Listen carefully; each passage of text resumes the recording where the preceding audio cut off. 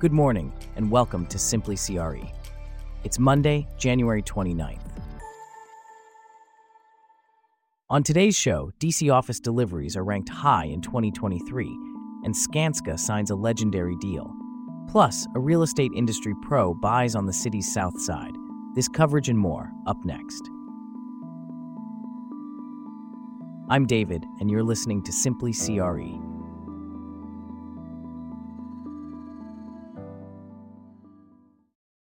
We start off with a look at the Washington, D.C. office market, which saw a slowdown in 2023, with construction starts slightly decreasing compared to the previous year. However, developers completed significantly more projects than in 2022. Despite a decrease in total investment volume, the vacancy rate in the capital was below the national average. Here to delve deeper into this is our correspondent, Abby. Can you provide us with more details on the state of the D.C. office market in 2023? Certainly, David. As of December 2023, more than 4 million square feet of office space was under construction in the Washington, D.C. market across 21 properties. This accounted for 1% of existing stock, which was below the national rate of 1.7%. However, D.C. surpassed Los Angeles and Chicago in terms of relative pipeline. What were some of the significant projects underway in Washington, D.C.'s office market? The largest project underway was Fuse at Mason Square, a 345,000 square foot building in Arlington Bay. Developed by Edgemore Infrastructure and Real Estate, the building will feature specialty labs for robotics, VR, and security data visualization, along with conventional business offices. The developers topped out the $178 million project in November. Another significant project was the redevelopment of 600 Fifth, a 400,000 square foot office building, which commenced construction in 2023. How did DC fare in terms of office deliveries in 2023? A total of 15 office properties came online in 2023, totaling 4.9 million square feet and representing 1.2% of stock, which was above the national completions rate of 0.8%.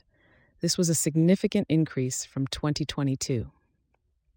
In terms of delivered office space volume, DC surpassed many of its peers, ranking third in the U.S., surpassed only by Manhattan and Boston. What about transactions in the DC office market? Office deals in the Washington, D.C. office market amounted to nearly $1.9 billion in 2023, as a total of 9.9 million square feet changed hands across 87 properties. However, this was a significant drop from 2022, when almost double the amount of space traded for an investment volume of $4.7 billion. The average price per square foot in the capital was $203.92 at the end of 2023, above the national average but below comparable metros such as Seattle, Miami, Boston, and Manhattan. What about leasing deals within the Washington, D.C. office market? The vacancy rate in Washington, D.C. was 17.9% at the end of 2023, below the national rate. One of the significant leasing agreements was Tishman Speyer's full-floor lease at International Square. Legal Services Corp. will occupy 37,000 square feet at the 1.1 million square foot office complex for 15.5 years. A joint venture of MetLife Investment Management and Norges Bank Investment Management also secured a 35,000 square foot lease from Environmental Defense Fund. And how did co-working spaces fare in the DC market? The amount of flexible office space in the Washington, D.C. market totaled nearly 3.8 million square feet, accounting for 1.6% of stock, which was on par with the national figure. The largest co-working operator in the metro was WeWork, with a total footprint of 878,811 square feet across 11 properties. Other key players in the market were Industrious and Regus. Thanks for that comprehensive overview of the Washington, D.C. office market, Abby. Now let's shift our focus to the Puget Sound area, where Skanska has secured a long-term tenant for the 8, a 26-story mixed-use development currently under construction in Bellevue, Washington. The tenant is none other than the Pokémon Company, which has reportedly agreed to occupy a substantial portion of the project. Bella, our correspondent, is here to delve deeper into this lease agreement. Can you tell us more about this, Bella? Certainly, David. Pokemon has agreed to occupy 526,595 square feet of the 8. This includes more than 374,000 square feet for office space and about 152,300 square feet for parking. This lease agreement accounts for 72% of the building's space, making it the largest lease in Skanska's history. The developer expects to complete the development in 2024, with Pokemon expected to take occupancy starting in January 2025. That's quite a significant lease. Can you tell us more about the 8 and its features? The 8 is a substantial development, totaling approximately 729,000 square feet. It includes about 541,000 square feet of office space, with average floor plates of 23,000 square feet. The building is being constructed with 14 feet floor-to-floor heights and 10-foot drop ceiling with floor-to-ceiling glass. The Class A office tower's amenities will include a rooftop deck, ground-level plaza, fitness center, gathering space, 7 private decks, and as much as 9,147 square feet of retail space. It will also include 4 levels of parking, totaling approximately 152,000 square feet of space. It sounds like a state-of-the-art facility. What about sustainability certifications? Is Skanska targeting any for the 8? Yes, Skanska is indeed targeting several sustainability certifications for the 8. These include LEED Platinum, Fitwell, and Smart Score certifications. The building has already achieved Wired Score Platinum and Salmon Safe certifications. The building is designed to meet the demands of the modern workplace, offering flexible workspaces, ground floor hospitality, and competitive amenities. This seems to be a significant project for Skanska. Can you tell us more about their presence in the Puget Sound region and their other projects? The 8 represents Skanska's largest single investment in its portfolio and is its 6th development in the Puget Sound region. Skanska first began operations in the Washington state market in 2011, with the 8 in downtown Bellevue marking its 2nd project in the market. Apart from this, Skanska is working on several projects outside of the office sector across the U.S., including a 240,000 square foot development for New York City's Public Health Laboratory and a research center for Simmons University in Boston. Bella certainly provided us with a wealth of information on that portfolio. Now, let's shift our focus to a recent development in the commercial real estate sector.